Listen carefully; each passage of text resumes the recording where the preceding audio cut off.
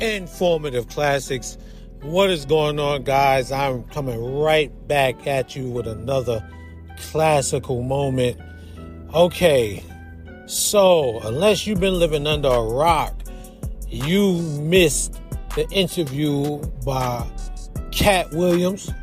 He was on the Club Shay Shay podcast, and guys, he was cooking. I mean, he went in on Kevin Hart.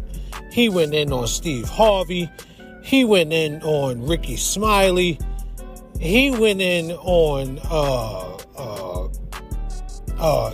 the Weinstein guy. I forgot. I think it's Jerry Weinstein. Guys, he went in on a whole lot of people. He was just going in just from the start. He started cooking. So what we're going to talk about right now on this channel, right, is one of the incidents that happened on the Kings of Comedy in 2000. Cedric The Entertainer did a bit at the end of his comedy skit where he pretended to be in a spaceship, and, he talked to the audience and said, black people, we got to turn everything, into something cool. So he went into this bit about, cruising in a spaceship, playing the song Cutie Pie, and doing this whole thing. Now, Katt Williams told Shannon Sharpe that bit was his. Now, as you see in the video I'm showing you, Katt Williams is talking about being in an imaginary Cadillac. And this happened in 1998, 2 years before the Kings of Comedy came out. So you can see that the two almost looks similar.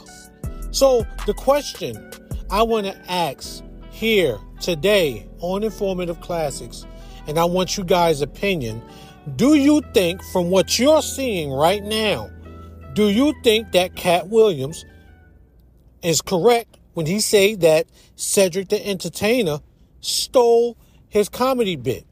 And if that's true, that means that he is not as funny as we thought he was, because as Katt Williams mentioned, Cedric the Entertainer takes from other people to create his material.